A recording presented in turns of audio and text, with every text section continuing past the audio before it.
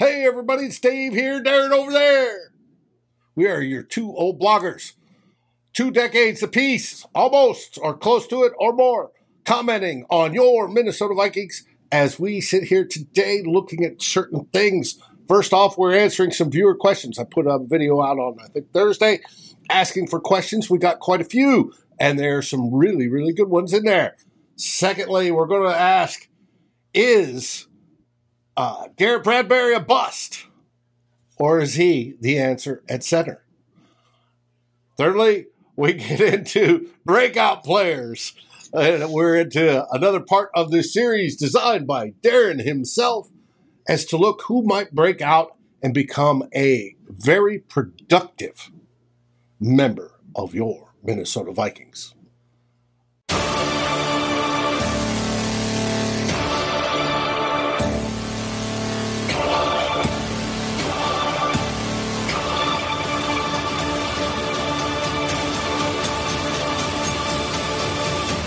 Climb in the Pocket, Daily Norseman, and Lake Monster Brewing presents Two Old Bloggers.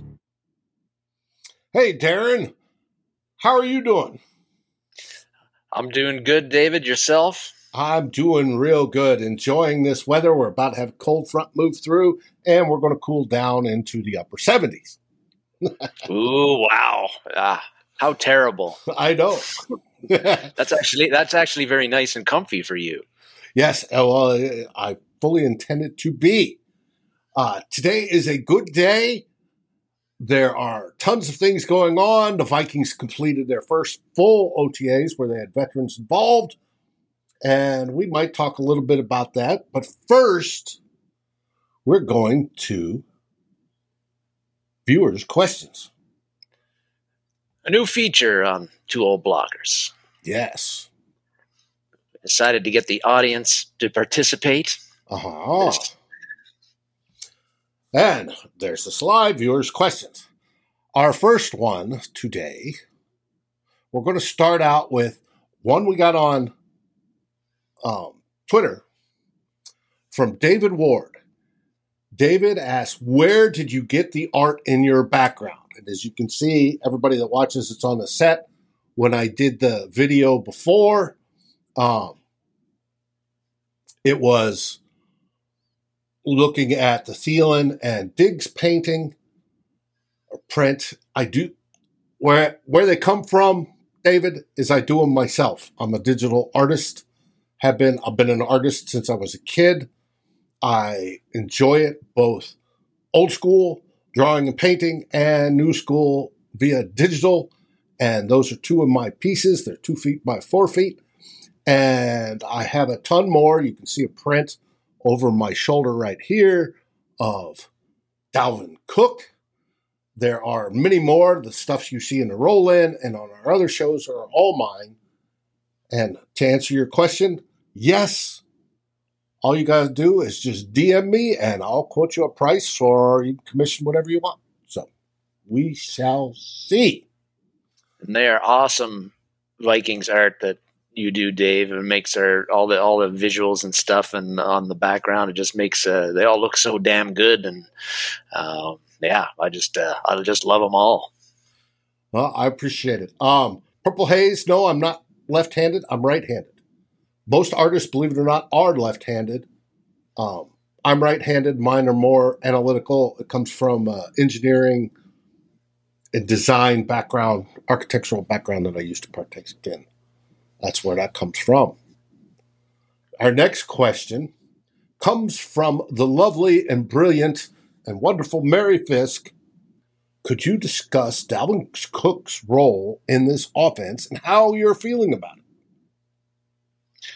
I'm excited to see what the Cooker's going to do in a new offense. And I'm actually looking forward to kind of a less is more philosophy with Dalvin Cook, because I'm concerned, as I think a lot of Vikings fans are, about his workload, even though he's been injured a fair bit. But I want to see the Vikings offense this year. We've been very dependent on him since he's been pretty much, other than his rookie year where he got injured pretty early in the season. We've been very dependent on him offensively, and I I really feel that we know he gets injured a lot. I feel that less is more. He'll be more effective with. Want to see less touches, spread the ball out a bit more to all of our weapons, not be so Dalvin Cook focused and the offense leaning on him to drive the offensive engine, as we've kind of seen with under Zimmer. And I feel that that'll make him fresher later in the season, and it'll help him with getting maybe a little bit less nicked up and not missing as many games. And also looking to see if if the Rams try to get him out wide a bit more and on the perimeter, and maybe Kevin O'Connell. The Rams. But to see Kevin O'Connell in the Vikings offense, if they get him out wide a bit more, get him matched up in against the linebackers in coverage on passing routes. But really, it's not like the Rams don't run the ball, David. When their offense is cooking in the past, they run very effectively, as most offenses work, better when they've got both things going. So they're going to run the ball, but I just feel I'd like to see. I don't want to see Dalvin Cook getting 300 touches this year. Well, I agree. I wouldn't mind if a bunch of those are pass receptions. And that's a different category than just touches. Yeah.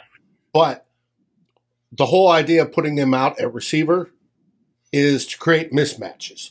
Kevin O'Connell's offense is going to be all about creating mismatches so that it gets the defense thinking, and who do I cover? Who do I do this? Who do I do that? And it springs guys open that Kirk Cousins can take advantage of and throw the ball to, and we score 40 points a game. And all is good. That's the reason why they're doing it. It's a good idea. He's good at catching the pass, and he's obviously great in the open field when it comes to running. Indeed. Our next question comes, which is related. Stephen Power, who joined us this morning from Down Under, asks, do you think we'll see more 3 or 4 wide receiver sets this year with Cook being a deep threat on those packages? I think McVay runs that style of offense in LA. O'Connell could very well bring some of that high octane offense to the Vikings. Well, a very good question by Stephen, and I think that I am expecting that. I think with the wide receivers that we have and the tight ends and that we don't have, I think that you're going to see, the Rams last year, again, the Rams last year ran the 11 personnel, three wide receivers, 1 running back, 1 tight end, 86% of the time, which is a lot. The Vikings, on the other hand, the past 2 years were last in the league in 11 personnel that they used. Now Kevin O'Connell's been very quick when he's been asked about this to kind of play down the fact that the Vikings under him are going to run an 11 personnel a lot of the time. He's talked about, we're going to be multiple. We're going to work, use multiple formations, personnel, and try to be the best offense we can, and go with what works with that situation, which all makes sense. Mm-hmm. But hard to believe that when you've got Osborne, Jefferson, and Thielen, assuming they're all healthy, and you look at our tight ends, and really it's Irv Smith and nobody else, that we're not going to run. Primary pass catching. Yeah. Yes. Yeah. You don't have Conklin, Smith, or 2 guys capable of being a starting number 1 tight end. Hard to believe that the Vikings won't run a lot more 11 personnel this year than they have in the past, especially when we know O'Connell, what he ran as an OC the past 2 years with the Rams. So definitely expect a lot more of that 11 personnel and 3 and 4 wide receivers out there in formations than we have seen during the Zimmer years. Mm-hmm. Oh, without a doubt, because we saw a lot of 12 personnel with 2 tight ends. We saw some heavies with an added tackle, all based on run the football. Also keeping some in when they had to protect. So I do expect that to change. You're right. O'Connell wants to generate multiples. It's all about confusing the defense and taking advantage thereof. Our next question is a good one. And it is from Crushing the Losers. All right. What a great name. It is if I remember correctly, his first name's Paul. He says, "Hey, Dave, I'm using a friend's YouTube to ask a question. Did the Vikings practice clutch situations? My guess is they don't, which is why they choked. I feel if the Vikings practice clutch situations over and over again, they'd be better to handle it. Moments like Seattle versus the Patriots in the Super Bowl or 49ers versus Cowboys in the playoffs." Well, sorry to say, but Zimmer very much practiced final 2-minute drills. And the Vikings were decent when they were on offense in the final 2 minutes. The defense, however, always seemed to give up points. That was obviously the weak point. Now, were there clutch decisions made? That was one of Zimmer's faults. Do I hope that changes now? Absolutely. What do you think, Darren? Yeah, all teams practice special situations, Dave, whether it's 2-minute offense, 2-minute defense, 4-minute offense, short yardage situations, red zone situations. So Zimmer talked about it many times, especially when the Vikings were struggling in those areas, about how they were going to work on it or they'd have to work on it. So the Vikings definitely practice those situations. All teams do. I guess the question is, how much did they emphasize those situations? Right. You've got to do a lot of things in practice. You got to do multiple things. You only have so much time. But some coaches may feel it's more important to spend extra time on those critical clutch situations, special situations, and other coaches might think it's more important to focus on the overall defensive picture and fundamentals and technique a little bit more. I have not heard Kevin O'Connell really talk about those aspects of the game a whole lot in his pressers. He's really been trying to lay down the culture thing and all of that sort of stuff. So it remains to be seen what Kevin O'Connell will emphasize.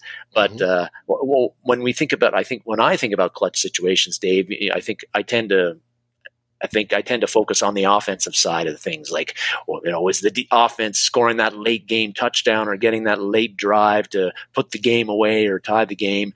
And, face it, our quarterback is Kirk Cousins, who has not been known as Mr. Clutch. There's an issue there maybe, although last year I will admit last year that he did pretty well in those situations.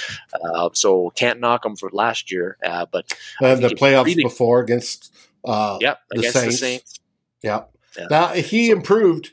He improved on that, and hopefully he improves more. Dan, can you hear me better now? I cranked up my gain a little bit. I can hear you fine on the mic. I'm asking what's coming through on YouTube.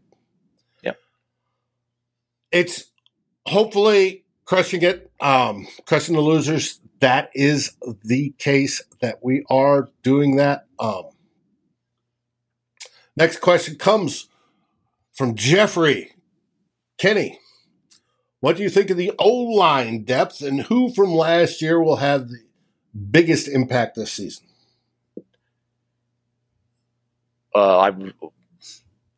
I'm wondering if Jeffrey, maybe he can answer it because I think he's watching. But I guess with the second part of his question, I'm wondering if he means from the O-line or the last year, or just the overall draft class.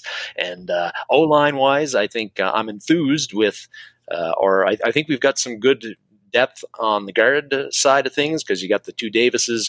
They signed Chris Reed, and you drafted Ingram. On that end of things, I'm not as juiced about the depth we have or lack of it at center. We basically got Garrett Bradbury, I guess. And we'll get into Garrett Bradbury there. Mm-hmm. And we just signed Sokol, who's an undrafted rookie free agent. So I think that's pretty weak. And at tackle, outside of O'Neal and Darrisaw, I'm like, who's next, right? Like, if one of those guys goes down, heaven forbid, is Blake Brandel and Ulioto, are those the backup tackles? Are they the swing tackles now? Yes. Yeah, we don't have the obvious swing tackle like we did last year with Rashad Hill. So I think that there's big questions at depth for us at tackle and at center, but at guard, I think we're much better than we were last year. Yeah, and you take the Davises and Reed and you throw that in. But of the last year's draft class, who had the biggest impact, we have his picture up there. That's Darrisaw. He did last year. I don't expect that to dwindle. I don't think any of your third rounders. Now, Jeffrey, if you wanted to know about the third rounders, that's a different subject. But overall, it's Darrisaw. He's already starting, and he's already doing an outstanding job. And he has to have a big impact this year and a big positive impact, I think, for the Vikings offensive line to take that next step up, to go from mediocre to good or very good. A couple other guys to keep in mind. I think Cameron Bynum, even though it doesn't look like he's going to be, at least we're expecting that Lewis Cine will be the starter opposite of Harris Smith, not Bynum. But I think Bynum's going to have a large role in the defense, rotating in there, even if he is a reserve. I think he's going to have an impact. Kene Nwangwu is going to have an impact on kickoff returns, if nothing else. And I think it's going to be a big impact, whether teams are trying to kick the ball away from him and giving us field position because they don't want him to touch the ball, or if they decide to kick it to him and he takes it to the house. The other thing, the other guy to maybe watch out for is Chaz Surratt. Wasted rookie year last year, but depending on who are the four linebackers this year, I know they drafted Brian Asamoah. I think Blake, if Hunter is a five technique end or instead of a rushing linebacker, but I'm expecting him to be standing up as a linebacker. He's going to be a rushing linebacker. Yeah. But Surratt has an opportunity to squeak in there somehow, or one of those guys do. Asamoah, perhaps Surratt. Surratt and Asamoah are very similar players, I think. Kind of undersized linebackers, highly productive in college, fast. So maybe that 1 year he's learned a lot and is ready to make an impact. But I think that's kind of a wild card there, Surratt. And we'll find out. Hopefully we don't have to rely on them, because right now we have Kendricks and the new guy we signed. Jordan Hicks, that are going to be the starting two in the middle. Yes. Obviously, Harrison Smith and Danielle Hunter on the outside. So, Tyson, I think we are better this year than we are last, but we have yet to find out. So we shall see, as I always say. Yes. All right. Next question. Noble War Prize, which is a wonderful also name for an individual. Why is no one talking about the secondary and its depth? Will Andrew Booth be ready to play? Is he a starter week 1? We have talked about secondary depth ourselves, Dave. We talked about it last week when we were talking about Cameron Dantzler being a breakout player, and we've talked about depth at other times. But I agree with I think Nobel War Prize is referencing the depth, or maybe he's concerned about the depth, and I think that there's reasons to be concerned about it. Yes, the Vikings made some, improved the depth. They made some signings in free agency. They drafted 2 cornerbacks, one of them up there, and Booth in the draft about a month ago. But you're right to be concerned if you're a Viking about, okay, if your top 3 corners right now are looking like Patrick Peterson, Cameron Dantzler, and probably Chandon Sullivan as your nickel. I have some worries about that, particularly about Peterson and Sullivan. So we don't know what Evans, the 4th rounder, what kind of impact he's going to have. And Booth, drafted, highly regarded, just kind of slipped in the draft because of injury concerns. But as a rookie, is he ready to really make an impact? Yes, Drew, that's indeed it is. So there's lots of questions there. Will Andrew Booth be ready to play? I think he will be. He was talking a bit about it at OTAs. They've got a rehab plan for him. They're taking it reasonable, slow. I don't see any issues with him. He'll be ready in training camp and ready to go. Is he a starter week 1? I think that there's an opportunity for him, but it's going to be up to him. I don't think that the Vikings are going to Patrick Peterson, I think, is a guy that really is ripe to be replaced. If somebody could show that they're a much better option, outplay him.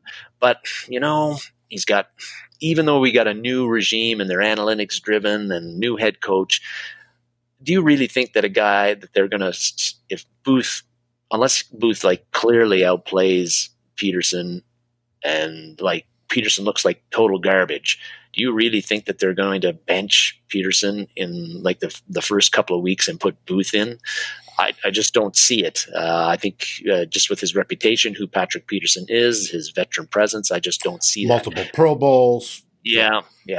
So he'd really have to crap out in the play and show himself to be a huge liability in the first few games to get replaced. Now, Booth, maybe Dantzler's the guy, although I don't see it, but maybe Dantzler's the guy who doesn't look great in training camp and Booth looks great, and they switch those two out.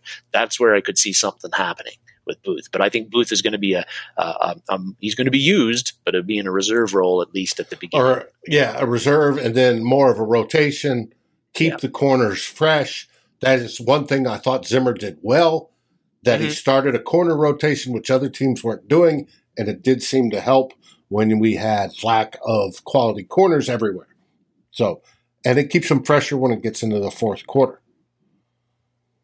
Problem was we had lack of across the board, especially 2 years ago, and it caused problems. All right, that's with that Booth question.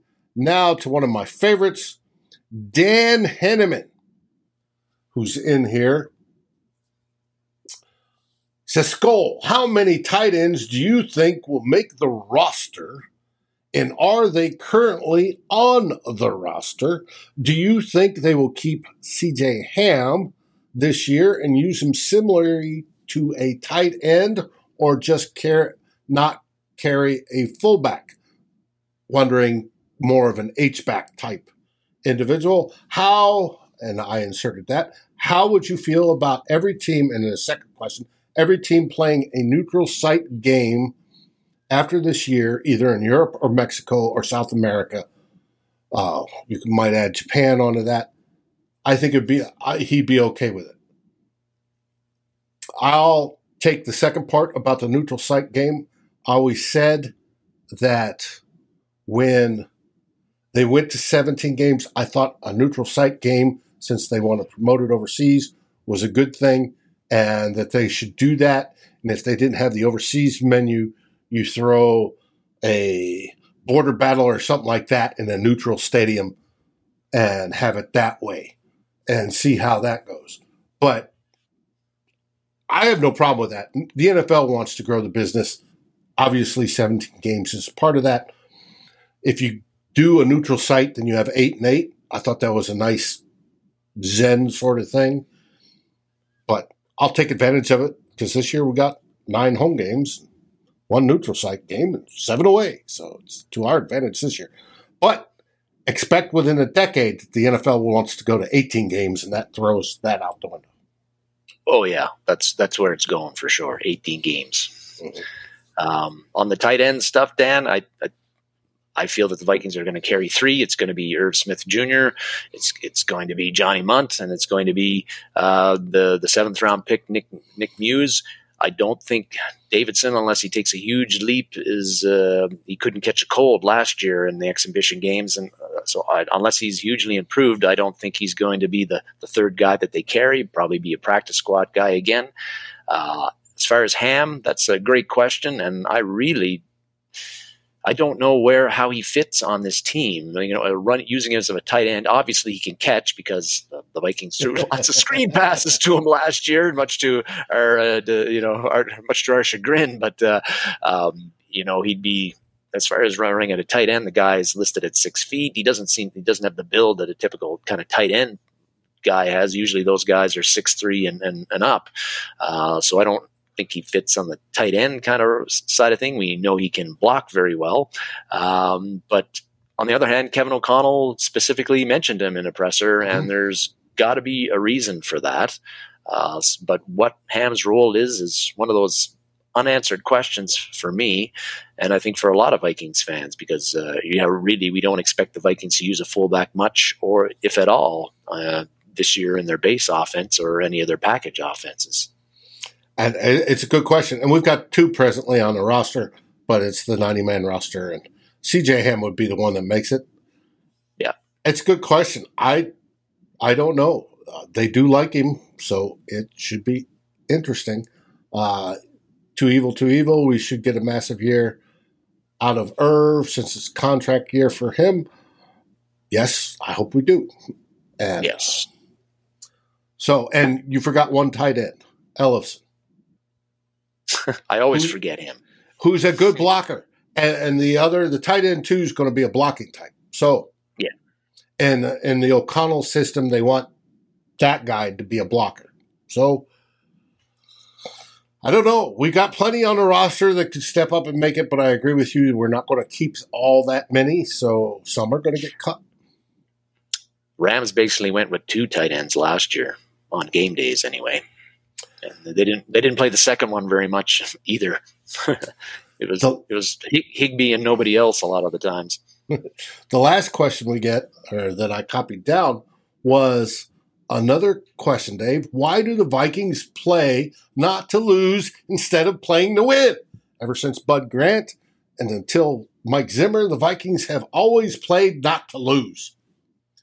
When they do that, we have the Dallas Cowboys Hail Mary situations. Oh, there's plenty of those. Crushing it. There's more than plenty. There's tons of it. There's a semi-logic behind it on how you run it out, the game. You build up a lead, then you run it out, and then you play not to lose. I prefer a more aggressive style. I think Denny Green was the only one that did it out of the whole history of the Vikings, where it was, screw it, we're going to score more points. I want to see that. I hope Kevin O'Connell brings that. What do you think, Darren? Well, I agree with crushing the losers, that sentiment about the Vikings playing not to lose. That was certainly a criticism, and with the Mike Zimmer years, and it was even a problem under Leslie Frazier, just before that. And I think that's, with Zimmer, it was pretty clear, more just about all the time. If we had a small lead, even if it was a small lead late in the game, it was run the ball, try to run out the clock, play it safe, and depend on the defense to bail you out if necessary. I don't like that philosophy either, and I'm hoping with Kevin O'Connell and the offensive-minded head coach that we become more of an attacking team, that we try to put teams away late in the game when we have the opportunity instead of trying to run the clock out. But I want them to be aggressive, but smart aggressive, David.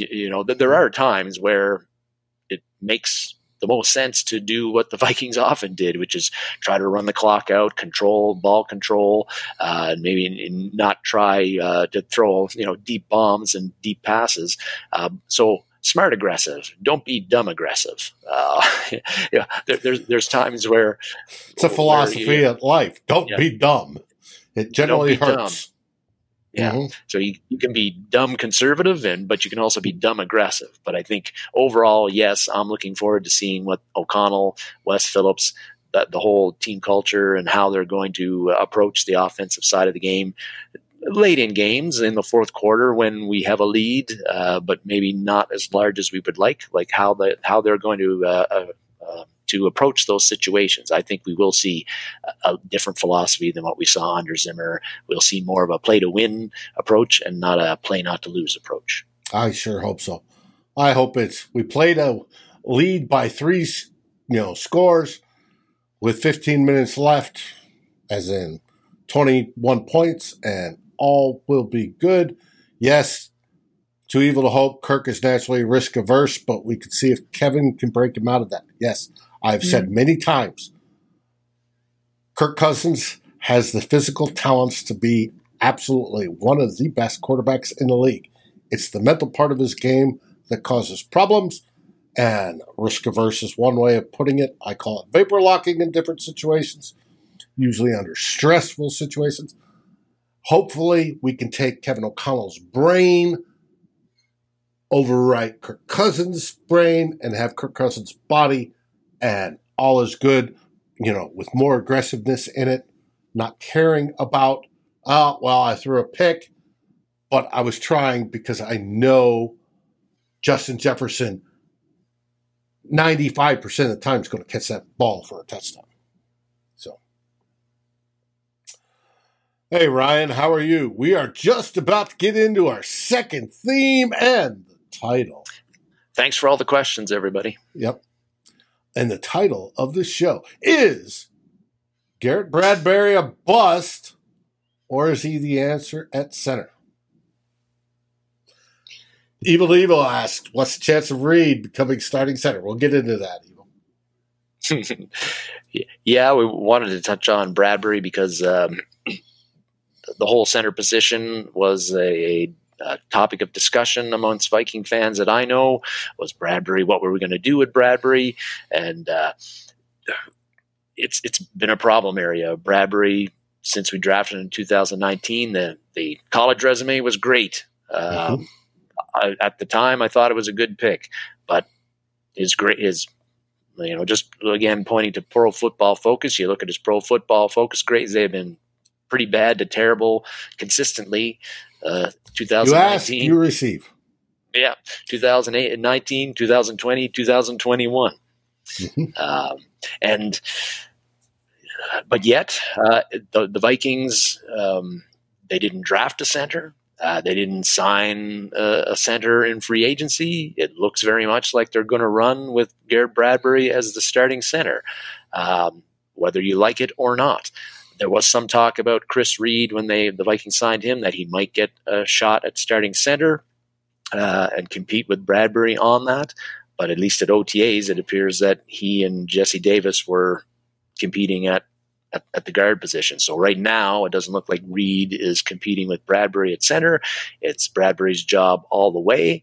And it doesn't appear that Wyatt Davis is in the mix down there in the mix as a center, although, again, rumors that he had taken some snaps last year at center at times. So it's Bradbury all the way. We know what he's done the past 3 years. Is there any chance of improvement there? I am very skeptical about it. We know that, yes, Garrett, you get him out in space on screen passes, that sort of thing. That's what he excels at. What he does not excel at is the war at the line of scrimmage. It seems to get overpowered a lot, gets backed up a lot, and gets backed into the quarterback a lot. Gives up a lot of pressures. That is not good. Now, yes, Ryan, we're going to talk about the J.C. Treader thing here in a second if I can remember. But now, he's going into his fourth year, David. Is there a hope that he can improve? Well, yes. Last year with the Rams, Brian Allen, their starting center, was in a similar position. He'd had 3 years going in, not very, hadn't performed very well in those 3 years. Last year took a big leap, and he had very strong grades and had a very good year, which he turned into a pretty nice little contract. Now, perhaps Bradbury can get a similar situation. We don't have the Rams. We didn't bring the Rams offensive line coach with us to work on him, like the guy who worked with Allen last year. But we do have a new offensive line coach, Chris Cooper. So hopefully Cooper, along with the offensive philosophy that Kevin O'Connell and Wes Phillips are bringing, that they will bring out the best in Bradbury, and Bradbury will take that leap like Brian Allen did last year. Let's hope.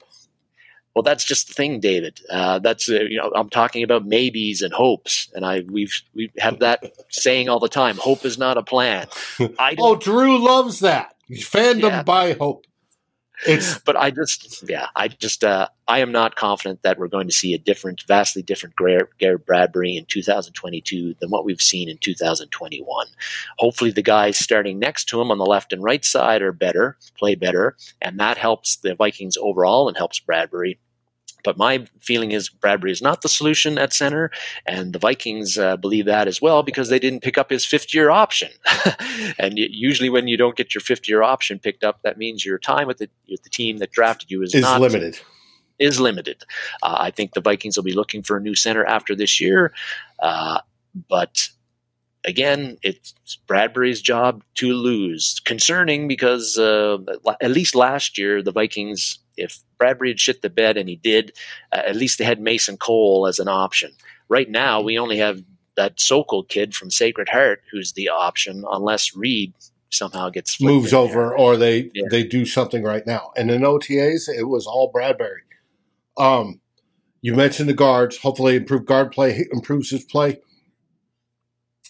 Mentioned this is his final year. He's playing for a contract. Hopefully, that motivation helps him. Mm-hmm. But as we talked about Ingram having good technique and keeping his leverage points, one of the bad things about Bradbury when it comes to pass blocking is his technique is not so good, and he gets turned over on his balance and goes from there.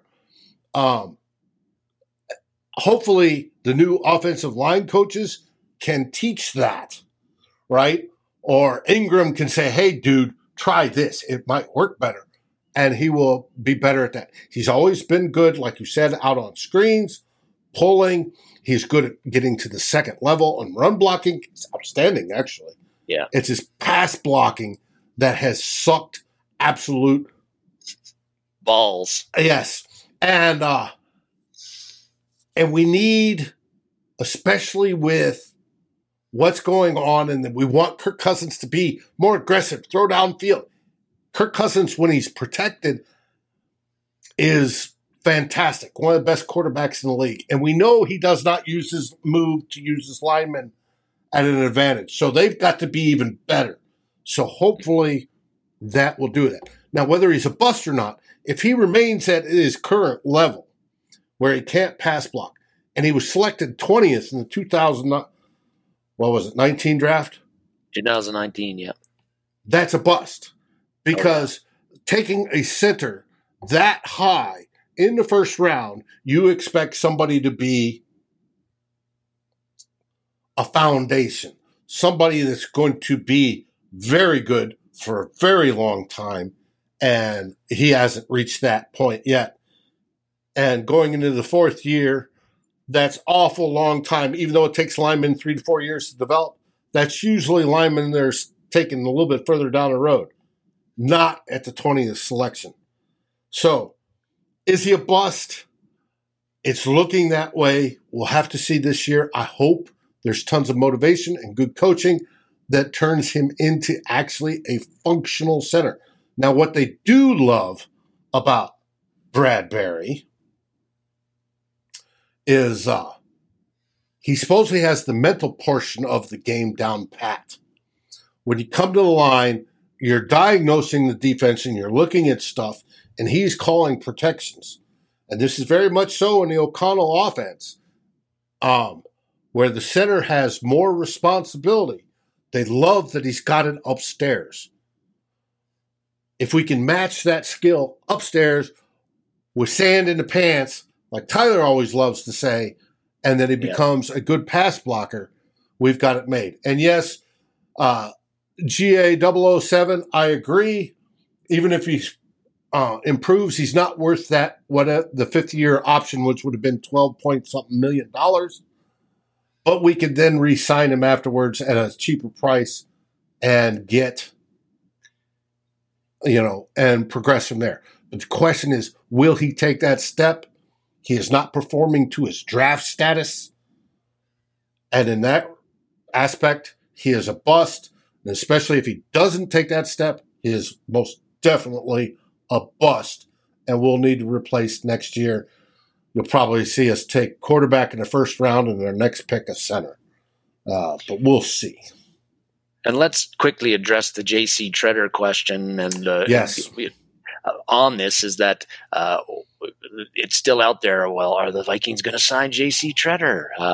Well, I'm saying no, because if they wanted to sign him, they would have already signed him, and nobody else in the league has signed him either. So it's not because J.C. Treader isn't a great center, but obviously he's either every team knows that his knees are shot and he can't play, or Treader has told the Vikings and other teams who've been interested that, hey, look, my knees aren't ready yet. I'm working on it, but I'm not at playing level right now. When I am, come back and call me. So it's either one of those two things. Once we get closer to July and August is when he may. And there have been some vets that did that.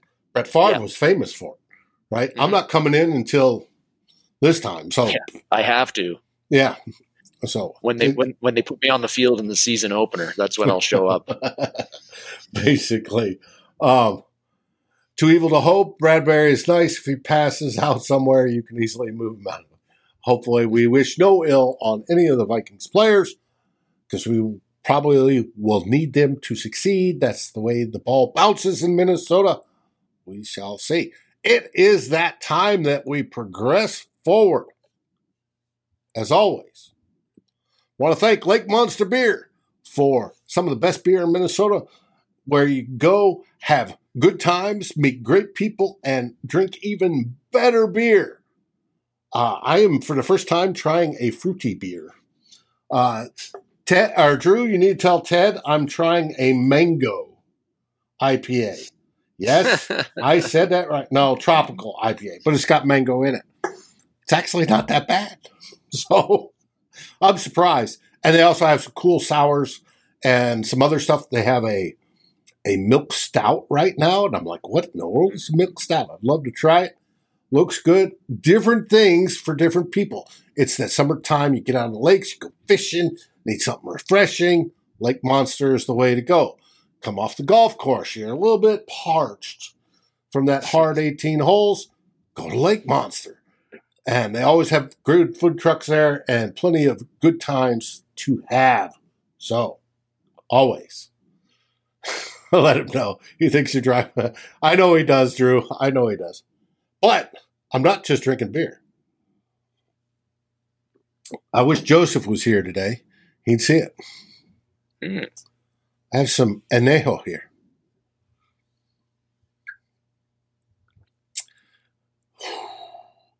When in Texas, drink tequila. That was the same way in New Mexico.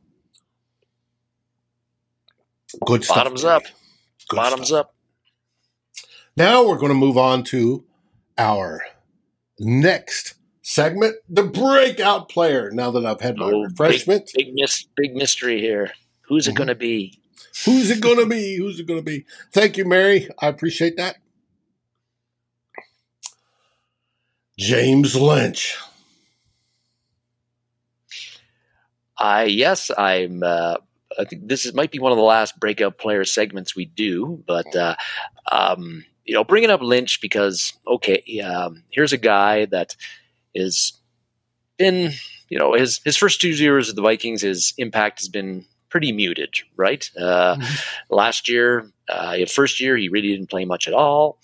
Last year, he gradually got more snaps and became part of the defensive line rotation on the interior, and again, only 1 sack, 15 tackles. You didn't really notice him a lot out there. But, I'm bringing him up because he's coming into his 3rd year, much like Cameron Dantzler. 2 years of learning the NFL, how offensive linemen work, how to set them up. Here's a guy at Baylor in his senior year, had 13 and a half sacks. He had Well, thank you, Joseph. Yeah. Joseph is there. Had 13 and a half sacks. He had 18 and a half tackles for a loss. Those are both top 10 in the all of college football. Big 12 Defensive Player of the Year. Mm-hmm. I can't believe that we had coming into the draft in 2020. Yes, he had some limitations that were brought up, but that kind of production, I don't think is like a mirage. Like, this guy has got something. Very high motor, works hard all the time, pretty strong.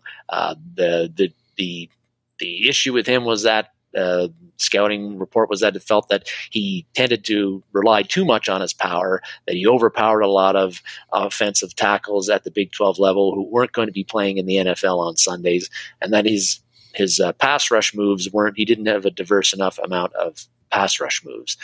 Perhaps it's all true. But again, I just think 13 and a half sacks, the 18 and a half tackles for a loss. Like, James Lynch is a guy who has some talent that just hasn't been unearthed yet. And I think the Vikings going to a 3-4, he was a 3-4-5 technique at Baylor. Right now, we don't know what the Vikings depth chart looks like. If you look on ESPN, they've got Lynch backing up at nose tackle. I don't think that's where he's going to be. No. I think he's going to be a 5 technique. He's going to be one of the ends. in the ends rotation. And I think moving to a 3-4, which he had such great success at in Baylor, playing a position that he had such great success at Baylor, that's a real plus for Lynch.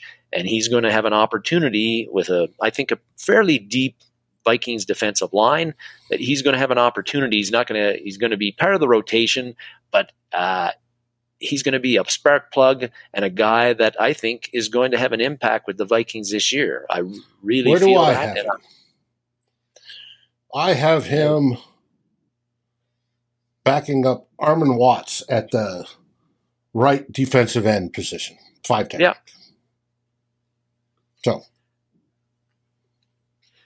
So much like to me, Lynch is a guy that you got to watch out for. Again, there's never any question about his motor. He works hard all the time.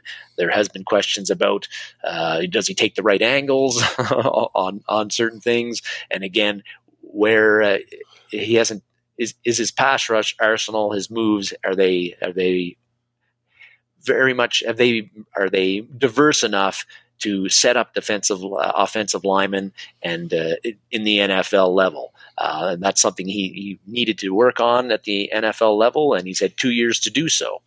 But he's been doing 2 years to do so at a position, defensive tackle, that he did not play at Baylor. Right, and I think this, in the 3-4, at the 5 technique, he's going to be better. And further in, once you go inside on the defensive line, power does very much play into it. Now, does he learn the different hand play to get guards and tackles' hands off, and different ways to move and juke and grab shoulders and stuff, and to get in? Hopefully, being with the Vikings the last 2 years, he's picked up on some of that. Andre Patterson, I still believe, is one of the best defensive line coaches ever.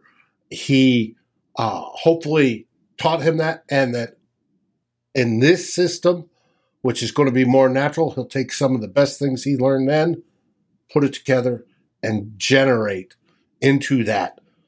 He's going to be the backup player. Like I said, I've got him behind Armon Watts. But to be effective there. The other thing with playing in a 3-4, David, is what we like about it is the ability to disguise better, more opportunity to disguise who's going where, create confusion along the offensive line as far as blocking schemes. And I think, again, that Lynch could benefit from that, where it's less obvious who's rushing and from where, in the new 3-4 that Ed Donatel is going to be running and Mike Pettin's going to be running with the Vikings. And there'll be a lot of stunts involved. I think he will be.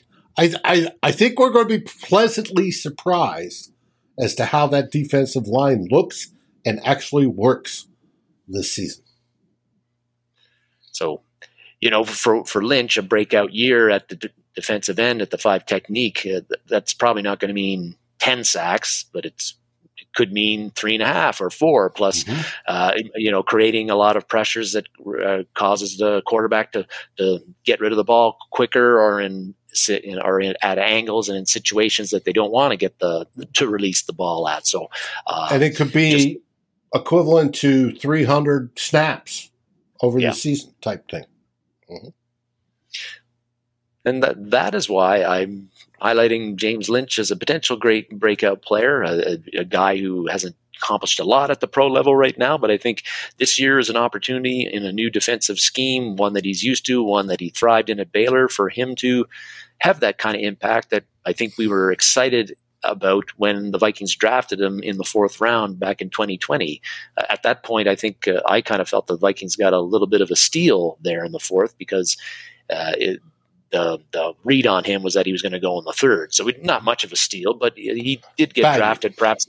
Yeah, he did get drafted perhaps a little later than was anticipated. So there was value taking him there. I think this year is the year that he's going to, show us that value. I sure hope so. Like I said, I think we're going to be pleasantly surprised. Drew, pleasantly surprised, 3 times. And yes, Drew, it's not like Kittle over the middle. That comes from a classic Good Morning Gallahorn post-game show where we played the San Francisco 49ers, and I went off. Drew will remember that.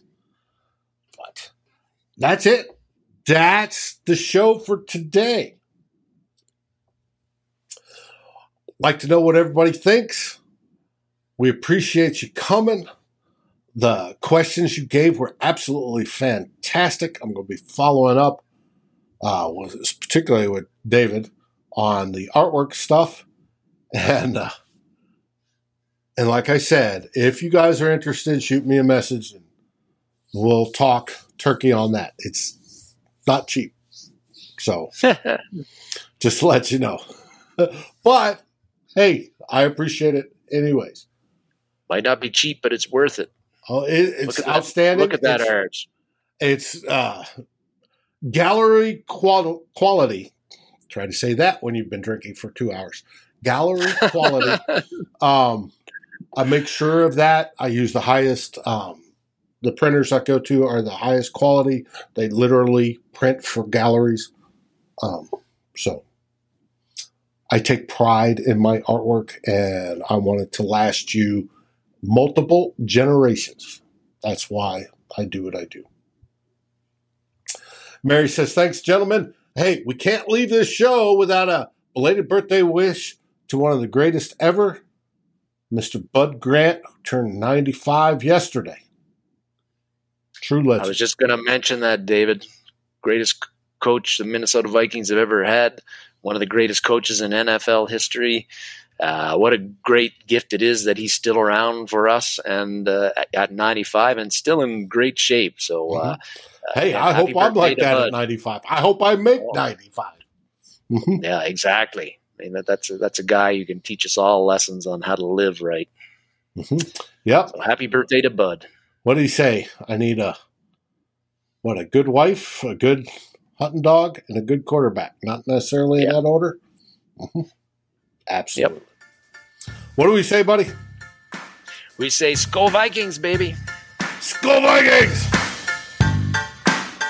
Thanks for watching. Like, subscribe, and ring the bell, and rate us on your favorite aggregator.